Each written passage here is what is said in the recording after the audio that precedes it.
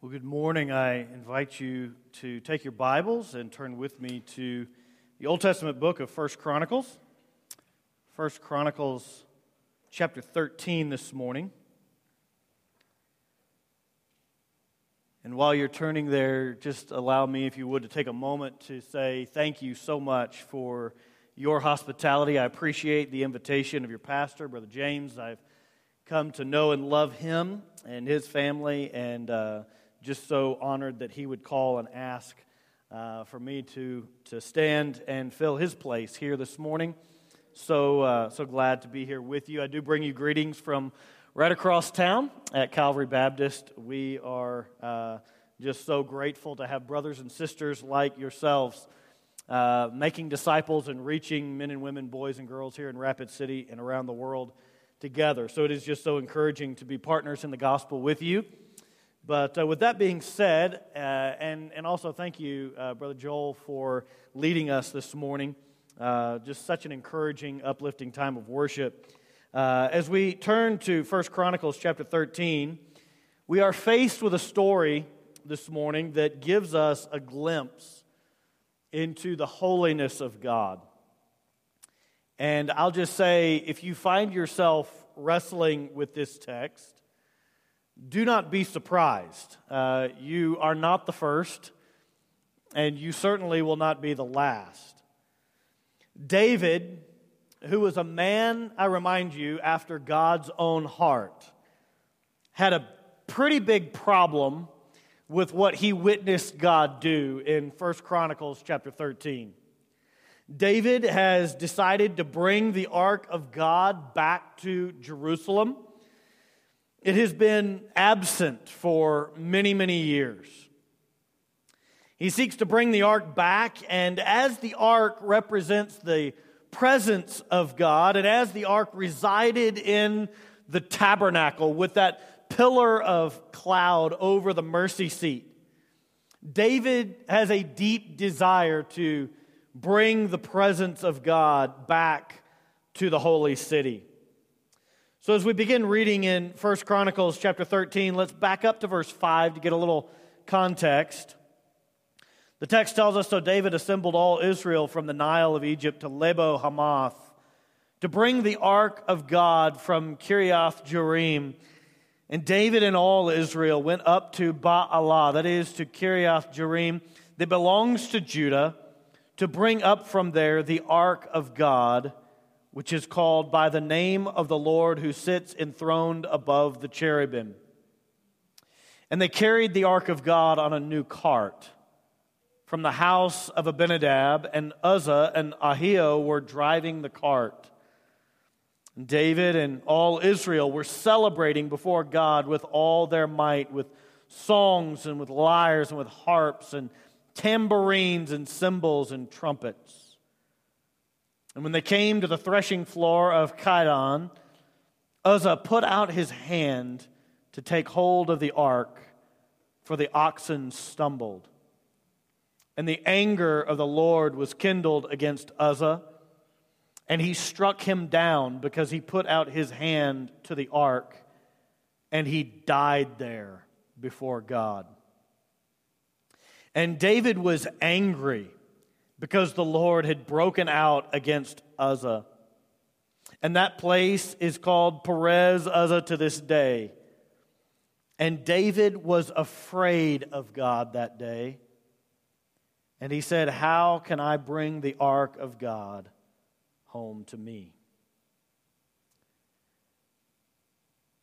My life has been greatly shaped and transformed by a book written by a Presbyterian of all things, if you can believe that. Dr. R.C. Sproul died a few years ago, but he wrote a book years and years ago, I believe it was back in the 80s, by the title of The Holiness of God. And there's a story that appears in that book that Dr. Sproul tells of himself. I heard him preach several times and tell this story as well. But he talks about during his days as a college professor, he had put out a syllabus, and he told his students that they had 3 papers due during the period of the semester, and their first paper would be due on September 30th. The second would be due on October 30th, and the third and final paper on November 30th. And he gave them these instructions. He said, don't you dare be late with turning in your papers. And so they began the semester, and the kids came to class, and they began to write papers. And sure enough, September 30th came along, and about 125 out of 150 students showed up on September 30th, the day that first paper was due, and they laid those papers on Dr. Sproul's desk. And he looked at those papers, and he counted them, and he said, it seems odd to me that I gave very clear instructions at the beginning of the semester that you are not to be late in turning in your papers, and yet 25 papers are missing. And those 25 freshmen began to beg and plead with Dr. Sproul and said, oh, Dr. Sproul, just have mercy on us. We got busy and we forgot and we just didn't manage our time well. But if you would just be merciful to us this one time, just give us a few more days and we'll get those papers turned in. He said, all right, I'll be merciful to you this once and I'll give you 3 days. And so those papers came in. October 30th came along, and about 100 students walked in and put papers on Dr. Sproul's desk, and there were 50 missing. And he said, "What? Did I not tell you that the paper was due on October 30th, and don't you dare be late?"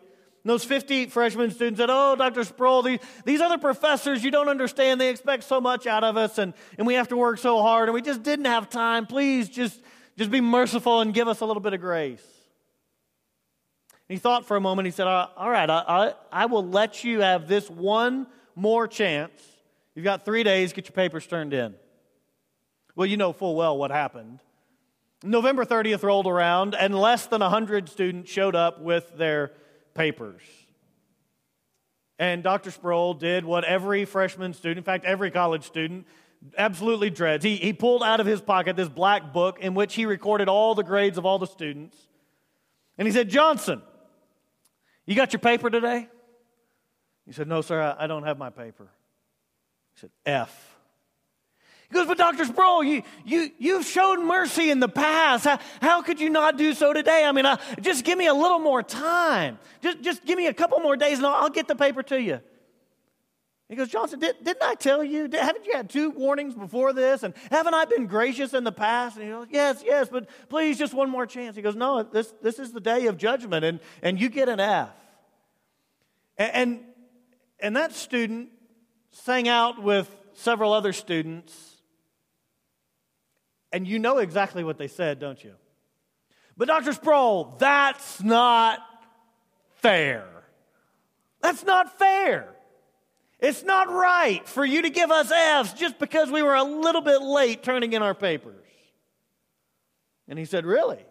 Well, if it's fairness that you want, Johnson, did you have your paper turned in on October 30th on time?" "Well, no, sir." "Okay, well, we'll change that one to an F as well." Wait. No. I'm fine with just the one F. He said, "Any other students want to take 2 Fs instead of 1? Now, what's going on in that story? Well, first of all, there were a bunch of crazy freshmen who needed to learn a lesson, and there was only one way they were going to learn it, and that was the hard way. But I believe this morning there is a little bit of that freshman mentality that lives between each and every one of our ears, and that mentality is this: we begin by being amazed by grace. September 30th, Professor Sproul was the most amazing, the most kind, the most benevolent professor. Everyone was glad to be in his class.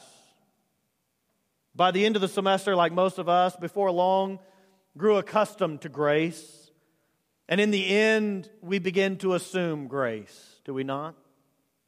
See, what begins as the delight of the desperate can lead to the dependence of the delivered, ultimately escalating to the demand of the depraved. We forget that grace is grace. God has mercy and grace, and He lavishes it upon us. And we come to the point in our lives where we understand that we are sinners, that we have violated the holy law of God, and that God has every right and every reason to absolutely wipe us out and require our death, to require payment at our hand. And oh, it is so amazing when He bestows grace. So amazing that God would not give us what we deserve, that He would shower mercy upon us, and that He would ensure that we have another chance and another chance and another chance.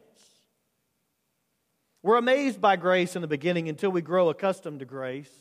And growing accustomed to grace is a dangerous place to be. Because when we're accustomed to it, then we just start to assume that it's always going to be there. This is the danger we live in today. People live their entire lives blaspheming God, blaspheming the name of God, blaspheming the character of God right and left. You're familiar with Groundhog Day, right? I've seen memes over the years in reference to that fantastically weird holiday. Some of them are pretty hilarious. You know, the whole deal with Groundhog Day is there's a groundhog that comes out of his hole. His name, as my daughter learned in kindergarten a few years ago, was Punxsutawney Phil. And Phil comes out of his hole, and according to tradition, if he sees his shadow and goes back into his hole, then supposedly he's predicted 6 more long weeks of winter weather. But if he comes out and he doesn't see that shadow, then supposedly he's predicted we're going to have an early spring. Well, Punxsutawney Phil's ex-wife's name is Punxsutawney Phyllis. She lives in Florida now, and she's convinced Phil is a compulsive liar. And many of you may not know this, but apparently we now have proof that groundhog is a Baptist. And we know that because he shows up one time a year, and when he shows up, he expects all the rest of us to take him seriously. You know, I fear that too many of us live our lives just like that. We've lived our lives not taking God seriously, not being wholly committed, not paying attention to what He has revealed to us in His Word. And then one day, when the grace dries up and the justice shows up, our heart's cry is, but that's not fair. We deserve another chance. God, why are you so harsh? Why are you so hateful? Why are you so judgmental? This is the cry of David in 1 Chronicles 13. God has been very explicit, very clear up to this point in His Word about what the rules are when it comes to His worship. How the Ark of the Covenant is to be handled. How the Ark of the Covenant is to be cared for. How the Ark of the Covenant is to be carried. And one of the things that was never listed in any of those regulations was touch it with your hand. In fact, that was very explicitly forbidden in the law of God. But a people who began by being amazed by grace, grew accustomed to grace, and then they began to assume God's grace, and on this particular day, God showed up in justice and held His word, and David was angry. Now notice in the text, I just want to sort of walk you through this text quickly. And let's just see what's going on here. And then I want us to see several points of application through this and see several ways that this, I believe, applies to our lives today. The first thing I would submit to you in verse 7 is the ambition of David. I mean, if you think about it, David is an ambitious king, is he not? I mean, this guy, he is a go-getter. He certainly wants to honor the Lord. He certainly wants to do something great for God. He's got an ambitious character. And notice that his ambition leads to assumption. Look what it says in verse 7. And they carried the ark of God on a new cart from the house of Abinadab, and Uzzah and Ahio were driving the cart. Now again, God has laid out very clearly in His Word all the regulations about how the tabernacle was to be cared for. You remember, the sons of Aaron were supposed to go into the tabernacle and cover all the pieces of furniture before the coverings of the tabernacle were taken down. And it was only after all of that happened Then the Kohathites were supposed to go in and pick up all these pieces of furniture by the poles that were affixed into those pieces of furniture. And they were to carry the ark of God by the poles. Do you see the assumption here? David's ambitious. He wants to bring the ark of God back to himself. God has been gracious at various times surrounding this piece of furniture in particular. And you notice that little word there. They carried the ark of God on a new cart. There's the assumption. God, it's a new cart. We didn't go drag an old cart out of storage. We went and got a new cart to carry your precious ark. We made sure we had the biggest and the baddest and the best. We're going all out for God. We got a new cart to transport God's ark. Then assumption led to applause. Look at verse 8. David and all Israel were celebrating before God with all their might, with song and lyres and harps and tambourines and cymbals and trumpets. Now we know how this story ends. So it ought to be instructive to us to see how the assumptions that have been made about how they might transport the ark of God have led to this applause. And it ought to be instructive to us that it really doesn't matter how much applause of men you may have. It really doesn't matter how committed you are and how sincere you are in your worship. If you are doing things contrary to the Word of God, contrary to the rules and the regulations God has set down, it really doesn't matter how much applause you have. Because you notice in verse 9, applause led to arrogance. And when they came to the threshing floor of Kidon, Uzzah put out his hand to take hold of the ark, for the oxen stumbled. In light of all the rules and regulations God has made known, in light of God's revelation of himself, this was the most arrogant thing any person could have possibly done. You know, there are many people who find it hard to kind of square a passage like this with this God that they see as being all loving and all kind and all merciful. In fact, there are theologians out there who would say, see, this passage right here proves to us, it shows us that the God of the Old Testament and the God of the New Testament are completely different gods. They're not even the same guy. This God in the Old Testament is just this mean ogre that's always out to get somebody. He's like a vampire. He's just always out for blood. He doesn't really love people. He's not really concerned about the cares of our lives. He's just this mean, overbearing God who doesn't understand. I mean, you just look at this passage. You look at the genocide that God commanded in Joshua chapter 8. He told them to go back into Ai and to kill every man, woman, boy, and girl. What is that in our minds but genocide? You go to Leviticus chapter 10, you look at the story of Nadab and Abihu who come in and they offer strange fire before the Lord. And what does God do? It says that he blazed out in fire and fury against them and consumed those two men. People look at passages like this and they say that the God of the Old Testament is mean and vicious and vile, but the God of the New Testament is all about love and grace and acceptance. You know why you might think that? My bet as to why you might think that this morning is because you haven't read all the way to the end of the book. Because I have news for you. If you've read the book of Revelation, you know that whatever God's doing in the Old Testament is small potatoes. It does not hold a candle compared to what God is doing in the New Testament, especially at the end, especially in Revelation. Newsflash. It's the same God in both places.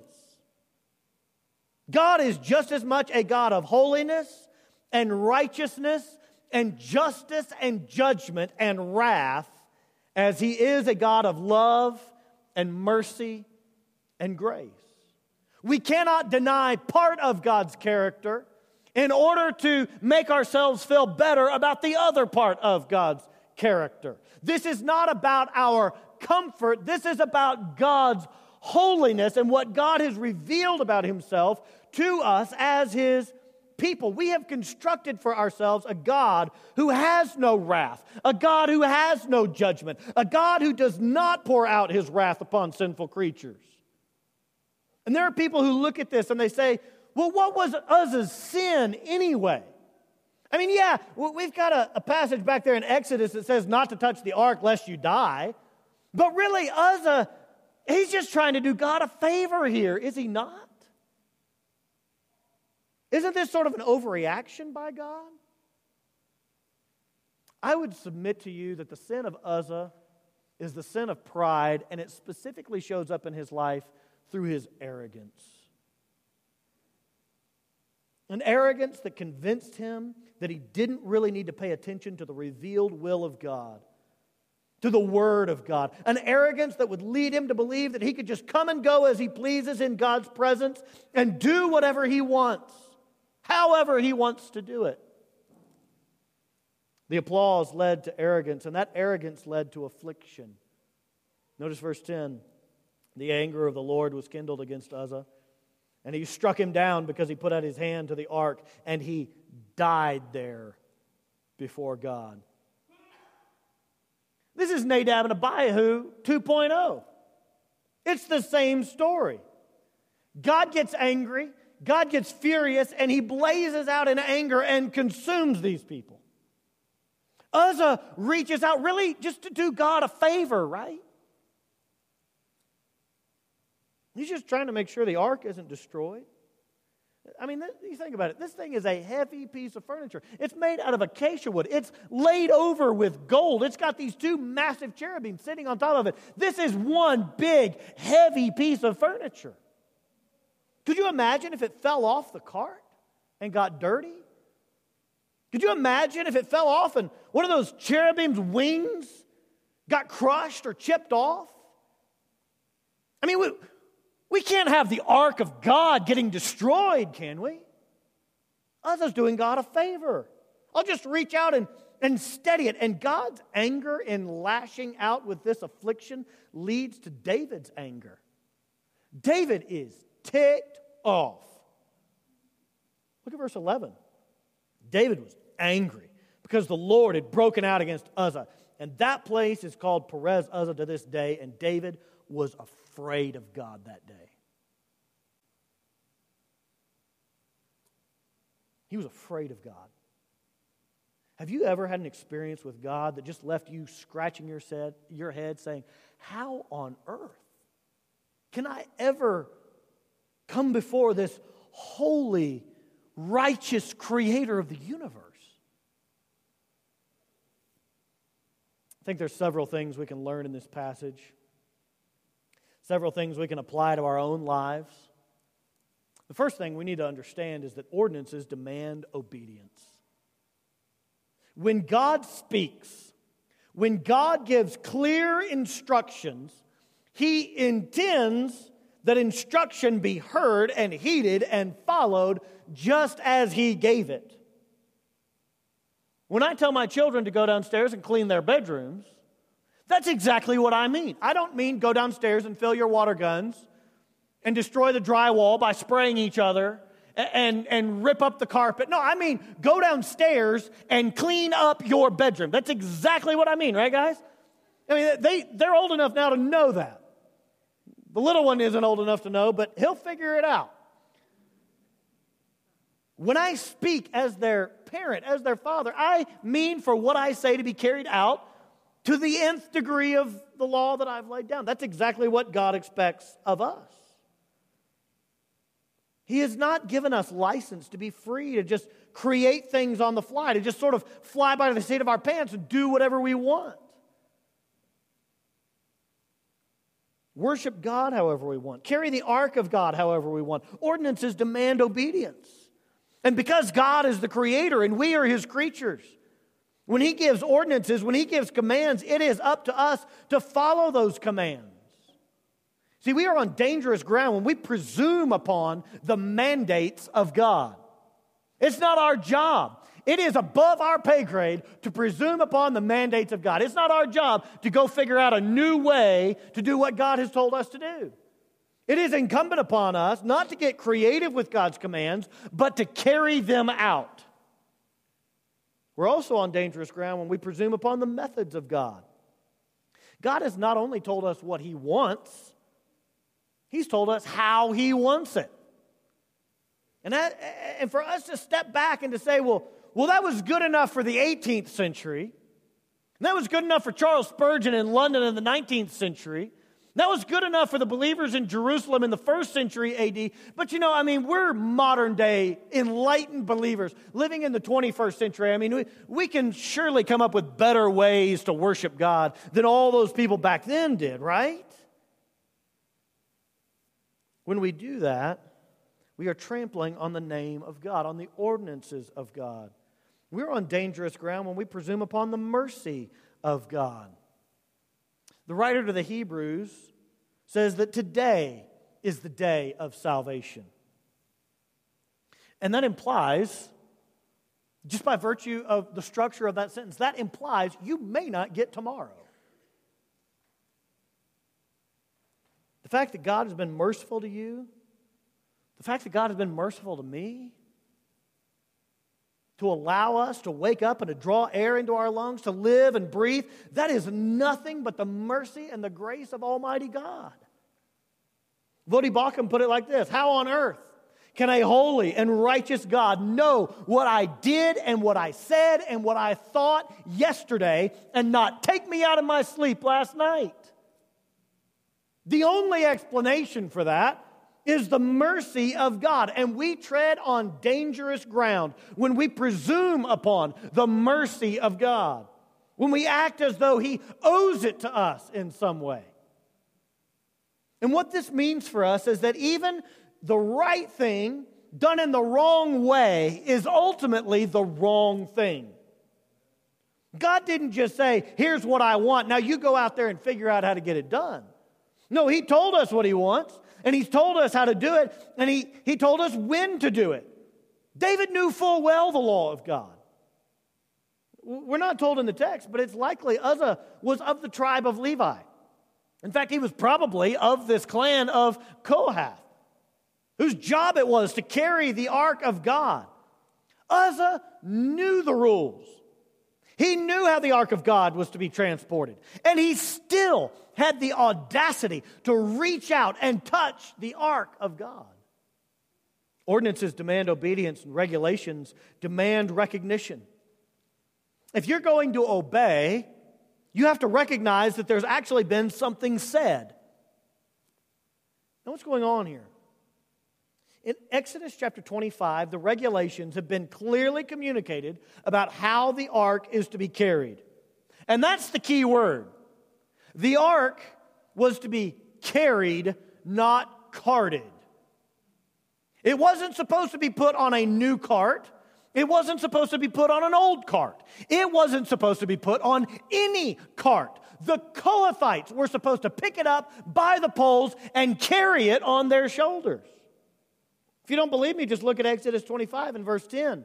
It says, they shall make an ark of acacia wood. 2 cubits and a half shall be its length, 1 cubit and a half its breadth, and 1 cubit and a half its height. You shall overlay it with pure gold, inside and outside. You shall overlay it, and you shall make on it a molding of gold around it. You shall cast 4 rings of gold for it, and put them on its 4 feet, 2 rings on the one side of it, and 2 rings on the other side of it. You shall make poles of acacia wood, and overlay them with gold. And you shall put the poles into the rings on the sides of the ark to carry the ark by them. The poles shall remain in the rings of the ark. They shall not be taken from it. The ark of God is clearly supposed to be carried. And the ark was to be carried by consecrated men, not by contrived machines. There was a whole consecration ceremony that had to be carried out in order for Aaron and his sons to be counted as holy and set apart by God for the task of carrying the Ark of the Covenant. In Numbers chapter 4, we're told in verse 15, when Aaron and his sons have finished covering the sanctuary and all the furnishings of the sanctuary, as the camp sets out, after the sons of Kohath shall come, to carry these, but they must not touch the holy things lest they die. There it is, right there. Numbers 4:15. Uzzah, you are not to touch the ark of God. And yet he reached out to steady the ark of God. There it is, black and white. Only the Kohathites were to carry the ark. And even they had to carry it according to God's prescription. Now we have before us what happens when people decide, I'll worship God in my own way, in the way that suits me best. It doesn't matter how I worship God or what I do, just so long as I'm sincere while I'm doing it. Now, folks, sincerity is not the test. Ted Bundy was sincere in his dedication to murdering young women. That does not make his actions honoring to God. Just because he was sincere in what he did does not make it a good thing. See, sincerity doesn't really get you very far with God unless you are very sincere about being very particular, about paying attention to the way God has revealed that he would be worshiped. Because God does not take kindly to worship that does not appreciate his appetites. If God is the one being worshiped, our greatest concern ought to be, what is it our God who is being worshiped desires in worship? Regulations demand recognition, and revelation demands reverence. And you might be saying this morning, no, Josh, just wait just a minute. I've read my Bible, and I happen to know this wasn't the first time somebody carried the ark of God on a cart, and God didn't kill anybody the first time it happened. So who does God think he is striking out against Uzzah and killing him because of it in this situation? Josh, I've read my Bible. I've read 1 Samuel 6. And the Philistines carried God's ark on a cart, and he didn't strike any of them dead in the process. What gives? Why is God treating Uzzah this way? One of his own people, when he didn't even do this to the Philistines. Well, the answer to that question is contained in the question itself. It is because they were, wait for it, Philistines. They were not Israelites. God had not revealed his law to the Philistines. The revelation that God had given went to the Israelites, not the Philistines. They were the one to whom God had revealed himself. They were the ones to whom God spoke in the scriptures that he gave them. You must never touch this piece of furniture. In fact, not only were they not allowed to touch it, they weren't even allowed to look at it. Remember back in Exodus 25 and in Numbers 4, what we're told is that after the sons of Aaron had gone in and covered everything, then the Kohathites were to go in and carry the ark of God wherever God was leading them to go. Not only were they not supposed to touch it, they weren't even allowed to look at it. And we know that because the high priest would tie a rope around his ankle, and they would leave the other end of that rope laying outside the most holy place on that one day a year when the high priest would go into the Holy of Holies, and when he would take that blood of that animal to sprinkle it on the mercy seat. Every single time that happened, he had a rope tied around his ankle leading outside. Why? Because if that guy died in there, they've got to have some way to get him out so they can go bury him. They took this very, very seriously. And God had revealed himself to his people. He didn't reveal himself to the Philistines. He revealed himself to the Israelites. And when rules have been revealed, ignorance is no excuse. Try it on a cop sometime. Just go blowing through downtown Rapid City doing 60, 70, 80 miles an hour. And when you get pulled over, just try telling that cop, well, I didn't know. Well, sir, there was a sign posted right there. Well, I didn't look at that sign. I'm ignorant of what the speed limit was. Well, you can get out of your car now and put your hands behind your back. You're going, and we have a nice warm place for you to sleep tonight at the Pennington County Jail. Ignorance is no excuse when the rules have been revealed. Revelation demands reverence. And fervency demands faithfulness. This is where it gets a little tricky. Because we talked earlier about David's ambition in bringing the ark of God back home where it belonged. That was a good ambition. There was nothing wrong with that. That was a good impulse on David's part. Let's bring God's ark back to God's city and put it back in God's house. But you notice all the people are celebrating. There's this huge national party going on as they celebrate the homecoming of the ark of the Lord.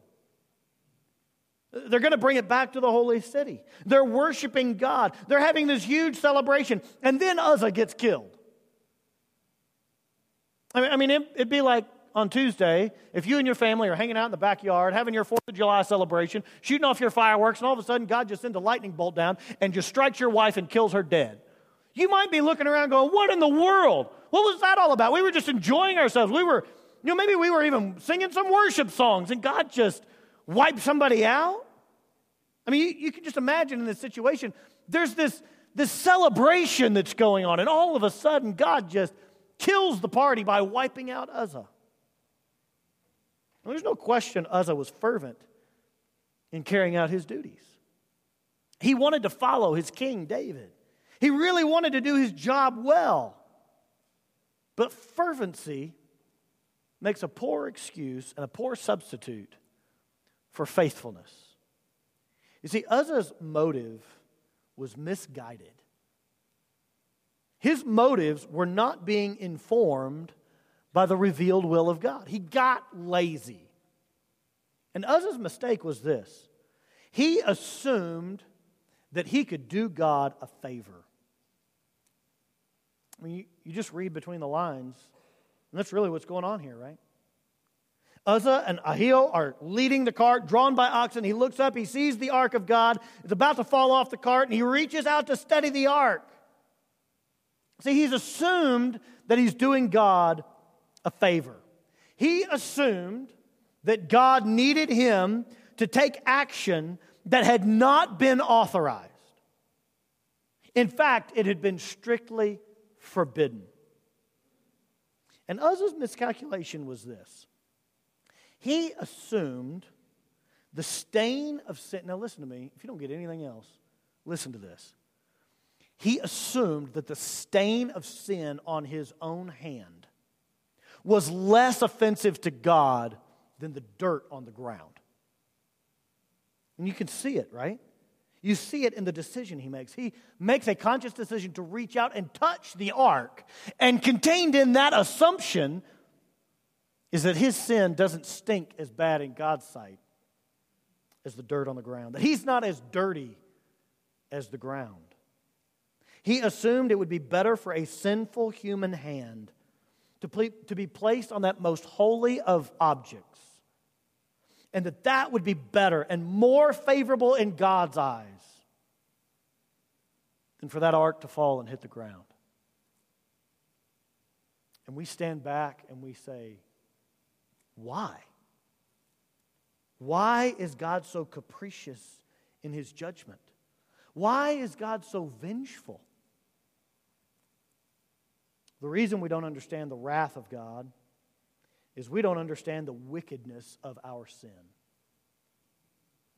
I believe one of the most profound things Dr. Sproul ever said was that the biggest problem we have is we don't understand who God is and we don't understand who we are. That is Uzzah's problem. He did not understand how holy God is, and he had no concept of how wicked his sin was. Because you see, presence demands purity. The presence of God demands purity. Jesus tells us about this. You remember in the Sermon on the Mount? You remember what Jesus says about honoring God? He sums it up in Matthew 5 pretty succinctly. Matthew 5:48. You therefore must be perfect as your heavenly Father is perfect. How's that for a depressing demand? I mean, he's just spent this whole 5th chapter of the book of Matthew telling us about our wickedness, telling us if we would come to God, we must come and declare spiritual bankruptcy. You say, well, Josh, I don't remember that. Where was that in the Sermon on the Mount? Blessed are the poor in spirit. Translation, blessed are those who understand they don't have anything to bring to the table. And blessed are those who mourn their poverty before God. And helping us understand all of this, he brings it to a close at the end of that chapter, and he goes, now, therefore, you must be perfect as your heavenly Father is perfect. I mean, as soon as we begin to get a glimpse of our wickedness, then we're met immediately with a demand to be perfect. How does that make any sense? Well, it makes sense because God's presence is dynamic. You cannot be in the presence of God without being affected and everything about you being affected by the presence of God. We see pictures of this all over the Old Testament. For sake of time, I'll just remind you of one. You remember Moses. He is there on the mountain of God. God hides him in the cleft of the rock. And he covers his face. God turns his back to Moses. He passes before him. And what happens when Moses comes down off that mountain? Aaron and the entire congregation are saying what? Moses, you've got to veil your face, man. You got to cover your face up. The glory of God is shining so bright off of you. It's like the high beams off your brand new pickup truck coming at me at 90 miles an hour in the middle of the night. I can't see, man. You got to cover that thing. The presence of God affects everything it comes into contact with. And God's presence is dangerous. It is dangerous. And not only is it dangerous, it's destructive. You say, well, that sounds like an odd way to describe the presence of God. Does it? Does it? The author of Hebrews said that our God is a consuming fire. I'm pretty sure Nadab and Abihu got the point. Pretty sure Uzzah got the message. God, when you cross him, when you intentionally disobey his revealed will, he has the power to utterly destroy and annihilate you because God's presence is demanding. We see this picture in Numbers chapter 5. Anybody with diseases, anybody who is defiled, anybody who has come into contact with the dead, what do they have to do? They have to go outside the camp. Why? Because I, God, dwell inside the camp, and I am holy. And if you are unholy, you must go outside the camp. I cannot be in your presence if you are an unholy being. I dwell in the camp. So when you are defiled, you've got to get out of the camp. The presence of God demands purity, and this is this is the reason why you and I need Jesus Christ. People look at the Sermon on the Mount and they say, oh, this is a nice sermon Jesus gave to sort of lift our spirits. Let me tell you something, folks. If you read through the Sermon on the Mount and you find your spirit being lifted by the things Jesus has to say, you, my friend, are missing the point. The point of the Sermon on the Mount is not to make you feel better about yourself and make you feel better about your lottery odds at winning heaven for all of eternity. The point of the Sermon on the Mount is the same thing as the law, except it does its job better than the law. The point of the law is to be a schoolmaster. Why? To drive us to Christ. The point of the Sermon on the Mount is to show us perfection is the absolute standard. And the only way you could walk away from that sermon feeling uplifted and comforted is if you understand Jesus, and faith in Jesus is the only prayer you've got. The presence of God demands purity, and that is why, for our sake, he made him who knew no sin to be sin on our behalf so that we might become the righteousness of God himself. You see, the punishment God gives sinners is never more severe than the crime. We have a tendency to look at the judgment of God and say, oh, wait. That's not fair. Oh, it's always fair. It's always fair. If you've ever told a lie, the just punishment for being a fallen sinner is eternity in hell. And that is just the way it is.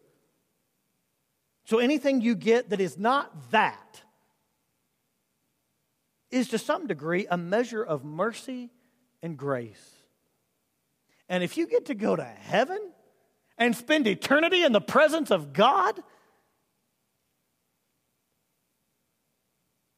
what better definition of mercy and grace could you possibly ask for? See, our sin deserves punishment and wrath. So any punishment God gives sinners is never more severe than the crime.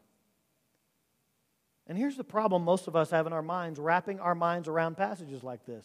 We can't figure out how God can be merciful and loving and gracious and then kill people who disobey His commands, who violate His law. Well, I would submit to you that love demands limits. You might say for a moment, no, I don't agree with that. I do not agree with that statement. I think love has to be limitless, and if you really, truly love somebody, then you just have to accept them exactly the way they are. I mean, that's what our culture is telling us today, right? You really believe that? You want to give me about 30 seconds to knock that one down? Start your stopwatch. Imagine for a moment that an unrepentant, active sexual predator came into our church and offered to volunteer in the children's ministry. Do any of you parents think it would be loving for the leadership of this church to allow that to happen? Brother, we're so glad you're here, and we accept you just the way you are. We love you just the way you are. Here, feel free to just roam about, and you do as you please. We're not here to judge. After all, Jesus says, judge not. There's not a parent or a grandparent in this room under the sound of my voice that would not, in that circumstance, pull out a Glock and say, you can, over my dead body, and you can pry this thing from my cold, dead hands when I'm done dealing with him. Now, why would we react that way? For the sake of our children, love demands limits, and love dictates that we act with wisdom. Can we come? Should we come? Must we come to God as we are? Absolutely. What did Jesus do? He went and dined with sinners. You know what Jesus didn't do? He didn't go sin with sinners. He said, come to me as you are, and I will clean you up. I will give you a righteousness not your own, and I will take your unrighteousness upon myself so that you can have the only righteousness that will ever allow you to stand in the presence of God, and that is the righteousness I alone can provide. I am the way, the truth, the life. No man comes to the Father except through me. Love dictates we act with wisdom, and where does that wisdom come from? It comes from above. Love demands limits, and folks, grace demands gratitude. This was David's sin. This is where David went wrong. The Lord has righteous anger, and He burns out against Uzzah. David here has unrighteous anger. He is angry at God because God has killed one of his men. Ultimately, David is angry over the action of God. Because God said, if you do this, this is what's going to happen. They did that, and that happened. And somehow David felt like he had the right to be offended by the action of God. How many ways has God shown His grace? Just the fact that God revealed who He is and what He expects. Just the fact that He gave His word and He gave time to understand it and to learn it. And the response in arrogance is to flaunt the word of God, to come to God and dare to do basically the same thing Nadab and Abihu had done. In his own way, Uzzah is offering strange fire before the Lord. He's saying, God, I'm going to do this for you. And God is saying, Uzzah, I did not ask you to help me out. I told you to obey my word. See, understanding God's grace requires first understanding God's justice. If you ever walk into a jewelry store, you know how they display their product, right? Black velvet on the back, the absolute biggest, most powerful, shiniest lights you can possibly get, about as close as you can get it, to the diamond necklace, to the diamond ring, whatever. Fellas, I'm just here to tell you that diamond engagement ring will never, ever look as good as it did when they pulled it out of the case and handed it to you in the box. Now, it may look better to you on your wife or your girlfriend or your fiance's finger, but that thing is never going to sparkle in quite the same way it did inside that glass case. You know why? Because they have the perfect conditions. They've got the black velvet, they've got the shiny lights, and all of that. The way the diamonds are cut to throw as much possible refraction and light as possible. Well, why do they do that? Because they want their product to look just as attractive as it possibly can.